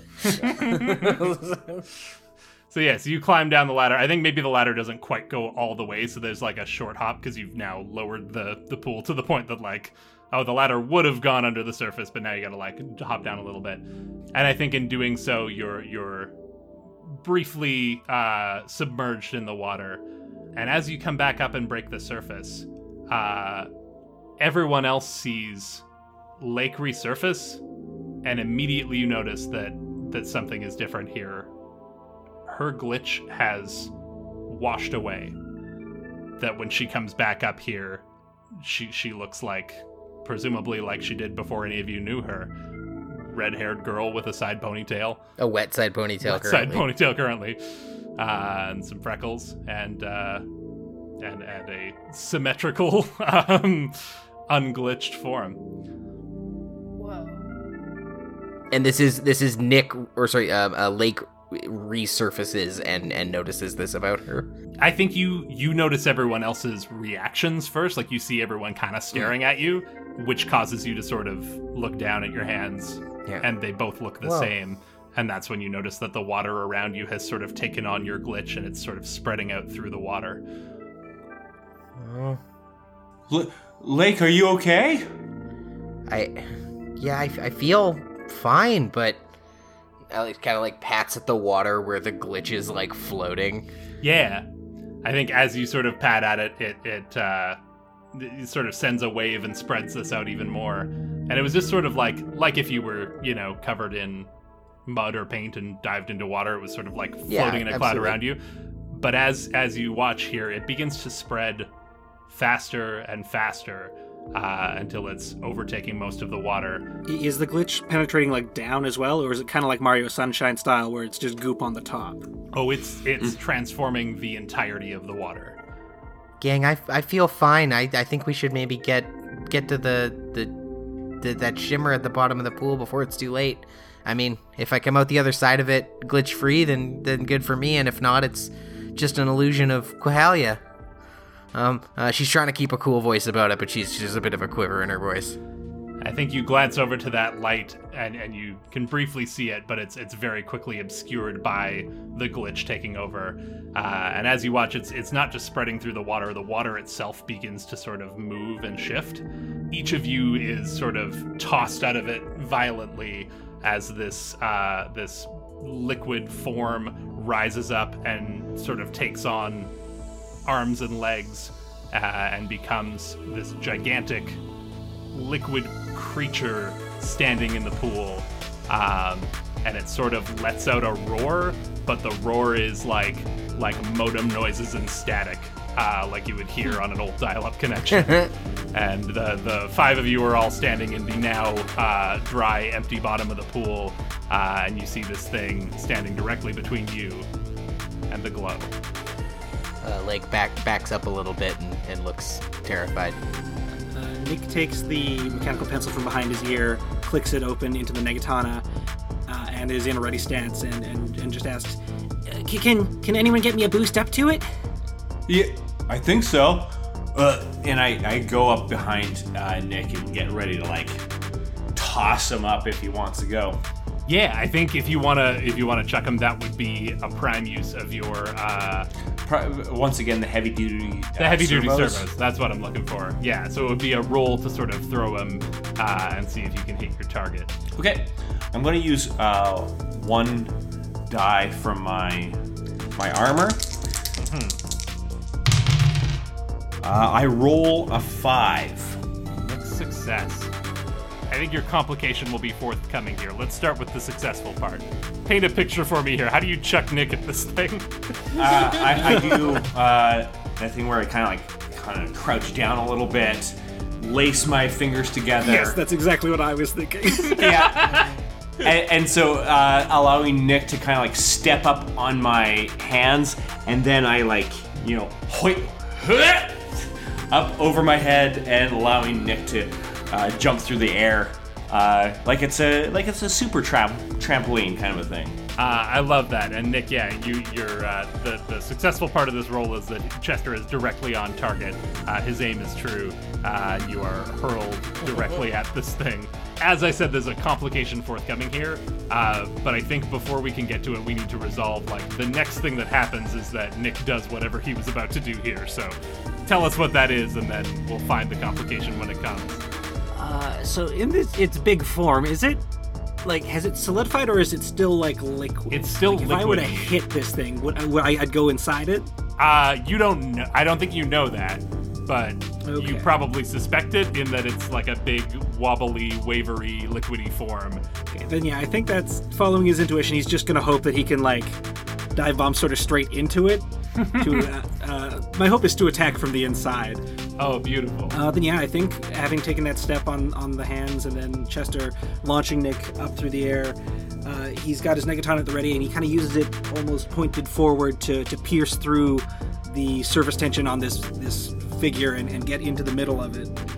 And I want to roll to try and do a big old slash with a sword. Yeah, absolutely. Let's get that roll and then we'll describe what that looks like. Totally. And I am going to add die from my boost pool, as well as a kick. So, heck, you know what? It's early in the thing. I'm also going to take a dare, so I will mark 1 trouble, and because a double dare, that'll get me 2d6. So I'm rolling 4d6 with a kick. Whew. With those 46, I got a 6. Beautiful. I think, yeah, your sword comes down, and being that it is nega friction powered, where rather than getting slower and hotter, things get faster and cooler.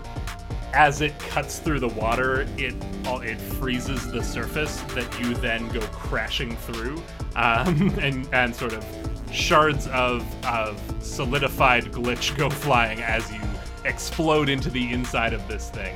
And Nick will shout out from the middle of it.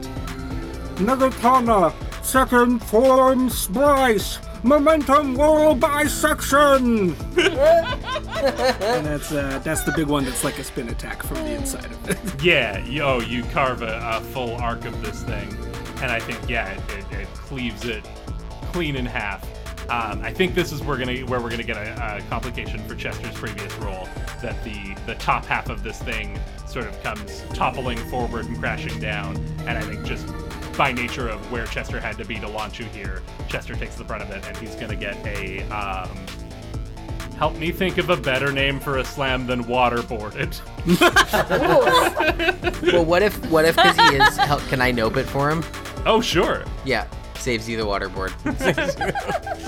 Maybe as he's submerged, her lifeguard instincts kick in and just like,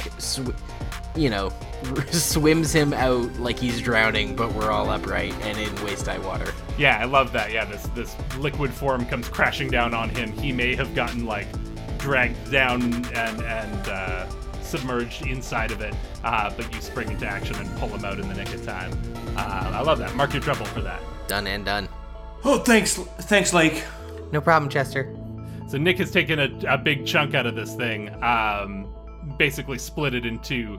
I think it's maybe taking a moment to try and regroup. There is a path. You can see that glow at the sort of lowest point of the pool. It's not a clear path. There's still 2 half-sized glitch monsters in here, but you can see your target again. Nick has sort of created a path for you here.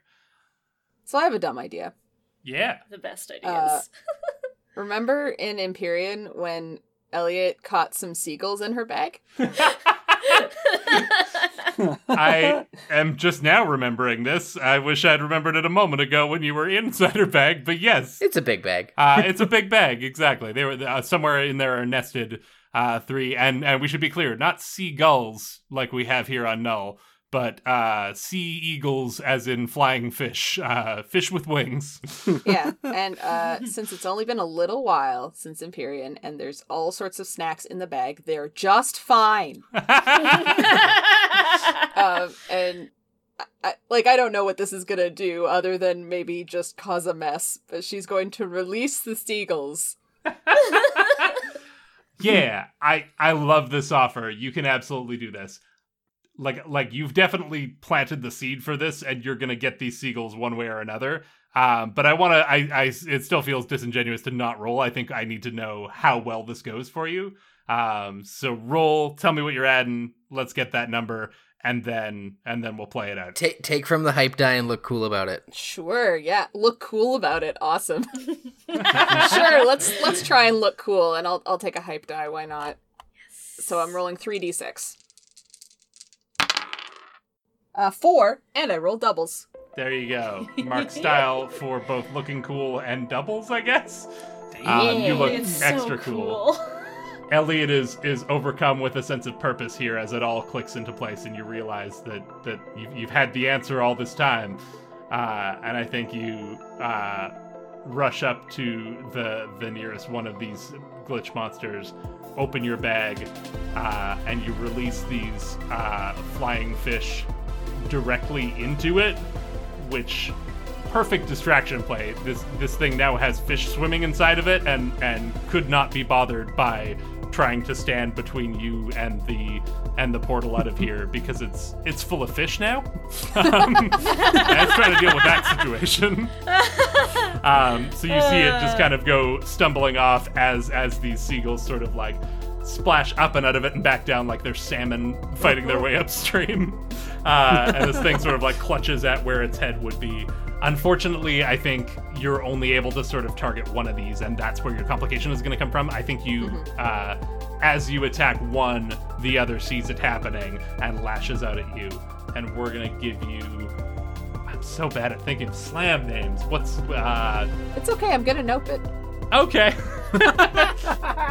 Nope. So this thing sort of reaches up one watery appendage and sort of lashes out and like basically tries to fire hose you with its own substance. But you're gonna nope it. I just step out of the way. I don't know. Effortlessly cool Very as always, cool. Elliot. You know, no dodge and duck and roll, no slick maneuver, just kind of sidesteps, and this thing fires its shot wide. Mark your trouble. You've successfully avoided your slam.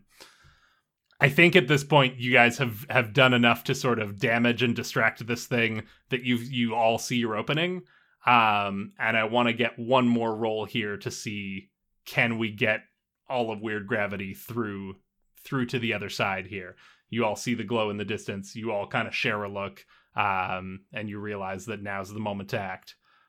Yeah. I think when all of this started, Angus instinctively pulled out his Negare and has kind of been pointing it at the glitch. But as this, like, battle's been going on, he's, like, kinda has this, like, weird, thoughtful look on his face. And at one point he's, like, next to Lake and he looks at her, he's like, this isn't, like, something that you, like, fight with positive thoughts, is it? Is this what you think of your glitch? I've always had a complicated relationship with it. You know, I'm obviously it's a permanent disfigurement that I wish didn't happen to me, but it's also brought me a lot of attention and really kind of helped me come out of my shell in puberty. But Is it complicated enough that you feel bad about us shooting it? Oh, not at all. Give him hell, pal. Oh, okay. And I think Angus is going to... You know what he's gonna do? He's just gonna walk up to the one that doesn't have seagulls thrashing around in it, and action movie style walking up, holding his blaster out, and just firing over and over and over and over again, and I'm gonna use my middle finger. And can I look cool? I know I'm using my middle finger, but can I look cool? You absolutely can. It's Yay! an instant success. I would be offended if you didn't. Not to mention the maneuver you're pulling here looks sick as hell. Yeah, you, as you described, walk up and just empty round after round into this thing. And I think it keeps trying to sort of like take shape and take form and lash out and throw a fist out at you and blast you like a fire hose. And just like every time it tries something, you hit it with another blast until it's just sort of like a disassembled pool in one corner, a puddle, if you will. And with that, the five of you are able to walk unimpeded over to the glow and cross through. I think if it's all right with you, Lake is maybe at the back of the pack here, and just before you cross through, that one part of your glitch that's sort of thrashing around with the fish inside of it. It sort of thrashes and twitches, trying to fight these creatures inside of it, and sends off a bit of a spray, and some of it hits you and begins to sort of spread across you again as you step through the glow. Aww. I knew it was too good to be true. And once again, in this space between spaces, we see another scene play out.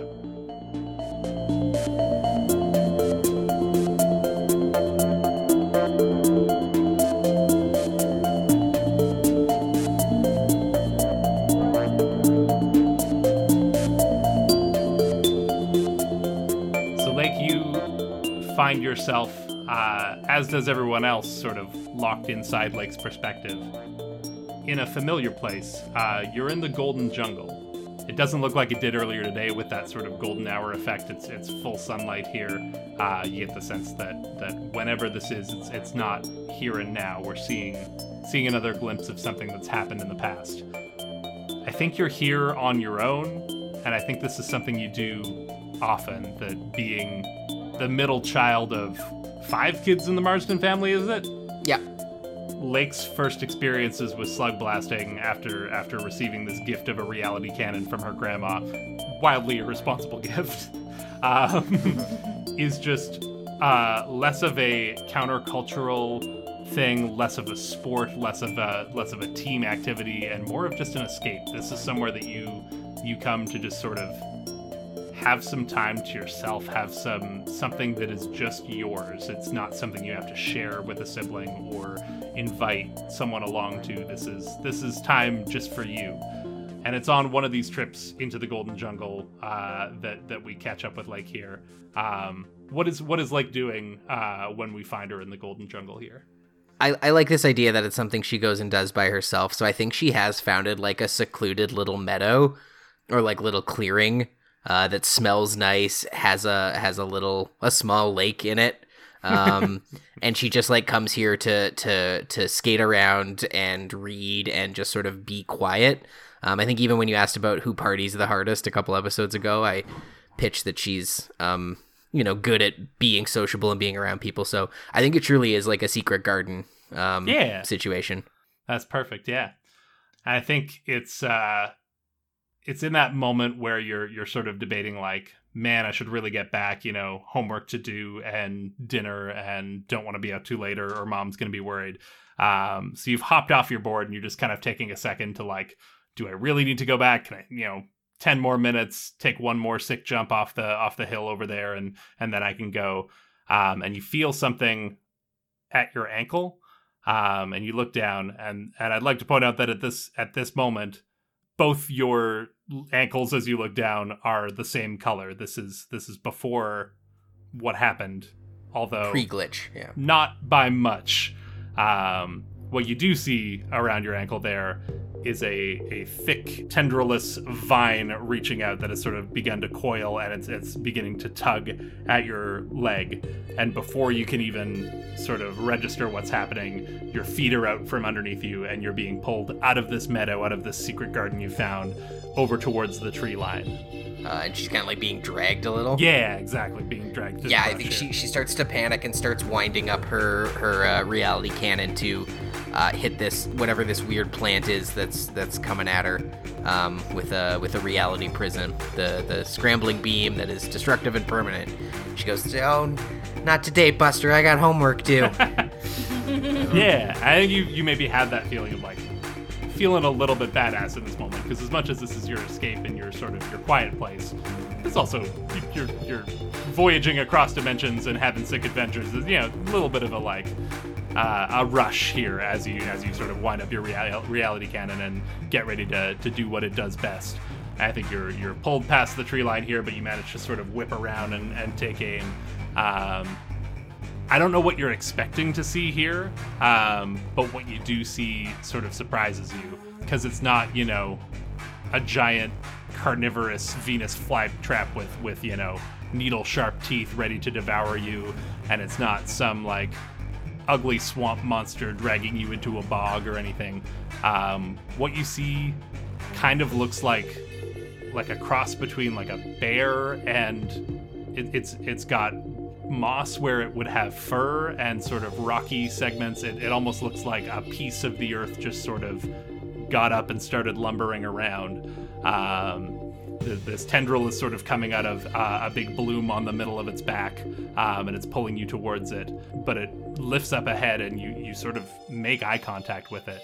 And I think in that moment, Lake has a moment of doubt here where I don't know what you were expecting to see, but I think it was something a lot scarier than this. And in this moment, what you realize is that this is not a monster so much as a creature. Mm-hmm. Yeah, I think she's even just expecting to cut the vine halfway and be free of it.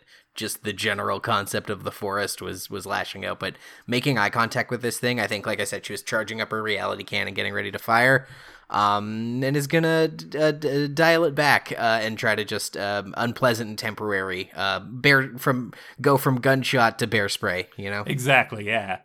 And I think maybe it's because this is a new device that you don't have a lot of practice with yet. Maybe it's just that you left it a little too late and like the shot was already firing as you tried to dial it back sort of mid-blast. Whatever the reason here, it backfires and it doesn't send the lob out at this creature. I think it does sever the vine and send this thing running off spooked, but it also catches you in the crossfire. I think we sort of skip forward in time here and we see a little later on, we see your mom rushing to the door and as she opens it, she finds you in tears on the front step, looking the way we would recognize you now with half of your body fully glitched. And she doesn't know, she takes a step backwards from you. She almost doesn't know what she's looking at here. But she immediately realizes that this is you, this is her daughter, and she goes in for the hug and she holds you tight. And we see that glitch sort of as it does cross over and affect her form as well, but she doesn't let go. And then I think we see a little later on and she's we see a doctor's office and we see your mom having an argument. She's lost her composure here. She's pounding her fist and yelling as she can't get the answers she's looking for. She's trying her best to navigate a situation that she never anticipated, and no one can tell her what happened to you or how to fix it or how to make it go away, how to make it right. This is unprecedented. No one has had to deal with this before, and you see her just getting more and more frustrated. I think as she's doing this, she's like Lake is sitting on the little like paper tray or like paper, part of the paper they slide out over the doctor's thing. How many more times I say paper this podcast? She's sitting on the doctor's bench, whatever, playing with her hand, realizing like she feels mostly fine. Like it's obviously a disfigurement, but it's not hurting her. And then maybe like a cute young nurse walks by and kind of like gives her the side at like, and she's like, oh, like that's attention. She has that first moment of realizing that this is maybe something that sets her apart a little bit.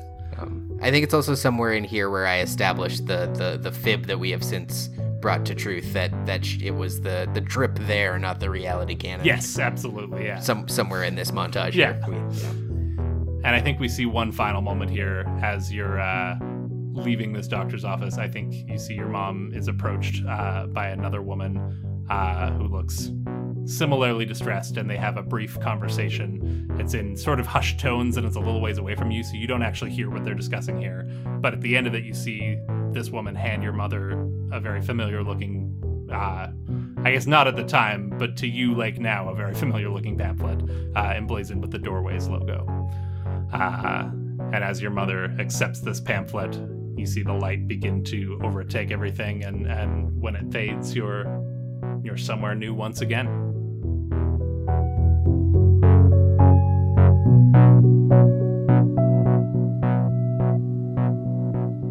Chester, Lake had mentioned in the last area that you were in that it might be a good idea for you to sort of try and focus on the picture and the idea here as you go across the glow. Did you do that? Yeah, I think so. Especially as it's clear what is happening, that we're going to breach this if he can't find the picture, then he's just trying to think of the picture as he proceeds through. Yeah. I think you go in with that intention. I think you're trying to keep your thoughts focused because maybe that has an impact on where you'll end up next. But as you're going towards the portal here at the last second, you're seeing the remains of this glitch monster thrashing around, and you see your friends crossing through this light and not knowing where they're going to end up. And you can't help but have that feeling Chester always has of just wanting to protect everybody and wanting to take care of his friends. Mm-hmm. And so I think as much as you try to focus on the picture, there's a little bit of that in there too, that you have this feeling of just like wanting to make sure that everyone's safe and wanting to do everything you can to be there and to protect everybody because that's what you do. And I think as you cross through the light, you find yourself on the other side in darkness. And you don't see your friends with you. But in front of you, the only thing aside from the sort of infinite blackness and void around you, you see your own reflection. You see a mirror image of yourself. You're wearing your armor, and you're all alone in the darkness here. And the reflection shows my Myper armor? I think you currently are wearing your Myper armor as you were in every other area here, but I think the reflection shows you in your original armor. But other than that, it's identical, and it's moving in time with you as you sort of get your bearings here. And if there's just this black void around me, I think Chester would look around to see if he sees anybody else. And he approaches the mirror with him in his old armor, and oh boy, who is this? Your reflection repeats the question back to you, but doesn't seem to have an answer. And I raise up my left hand and try to try to touch him. The instant you do, your hand sort of meets this reflective surface, and as you pull it away, it sort of pulls the reflection with you, and it begins to sort of flow up over your arm, much like in a little movie feature film that you might be familiar with called The Matrix. Oh, I forgot all about it up into this moment. And it slowly envelops you, and you're able to sort of walk through the mirror and step through into the other side. Exactly like Neo in the hit film The Matrix. What you find on the other side, you recognize it as the fight pit from Knacker's Row in Operablum, where you recently had a bout as Chester Babyface Capone. But something looks off. You see the stands around you are all empty, but they don't look quite right, and as you look around, you realize what's going on is that everything here is sort of transparent, translucent. It's all made out of glass, and as you kind of look out at these stands and you realize that it's all empty and it's all sort of crystalline around you, your eyes fall down to the arena in front of you where you do see your friends here. They're all made of glass as well. They look like themselves, but they also look like little glass statuettes of themselves. But they're here and they're moving around, and our other players can rejoin us here because you're back in the mix. So are they in the audience like they were during the fight, kind of a No, thing? they're down here on the floor with you. In the pit. Yeah. And I'm I look down at my hands to see I'm assuming they are not crystalline, or they are. No, you're you. You're here. You're still in your Myper armor, and you're still feel like yourself. Wow, I didn't know this is what it was actually like down on the floor of the arena. Hey, Nick, this is you, right? You're not some sort of trick or something? Oh, well, I think I'm me. And he looks at his hands and goes, except I'm see-through? I'm sorry, I must have been phasing or something. Sorry, let me just stop that and Oh no. You're all glad. Oh, what did I do? Wait, how is everyone else astrophasing? They're not. I think everybody's glass around here, except for me. Oh, and like I think there's that sinking feeling where it's just like all the blood kind of rushes to your core, kind of thing. Like there's a little bit of numbness in the extremities. It's just like this horror that's kind of like, And I think it's in the midst of that sinking feeling that you begin to hear these deep echoing booms that come one after another, reverberating out, and you can sort of hear that like tinkling sound, almost like a chandelier in an earthquake of just like the glass structures here as these booms echo out, and you see a shadow begin to form in the glow up ahead, which you realize is exactly directly across from you where your challenger would have approached were this the real Knacker's Row. And you see the shadow begin to form, and out of the glow steps your old power armor. It's bigger than you remember it being, and you see it sort of rear up, and it raises one arm, and with a flick of its wrist, that long, jagged mining spike pops out, and it brandishes it at you menacingly and begins running straight towards you.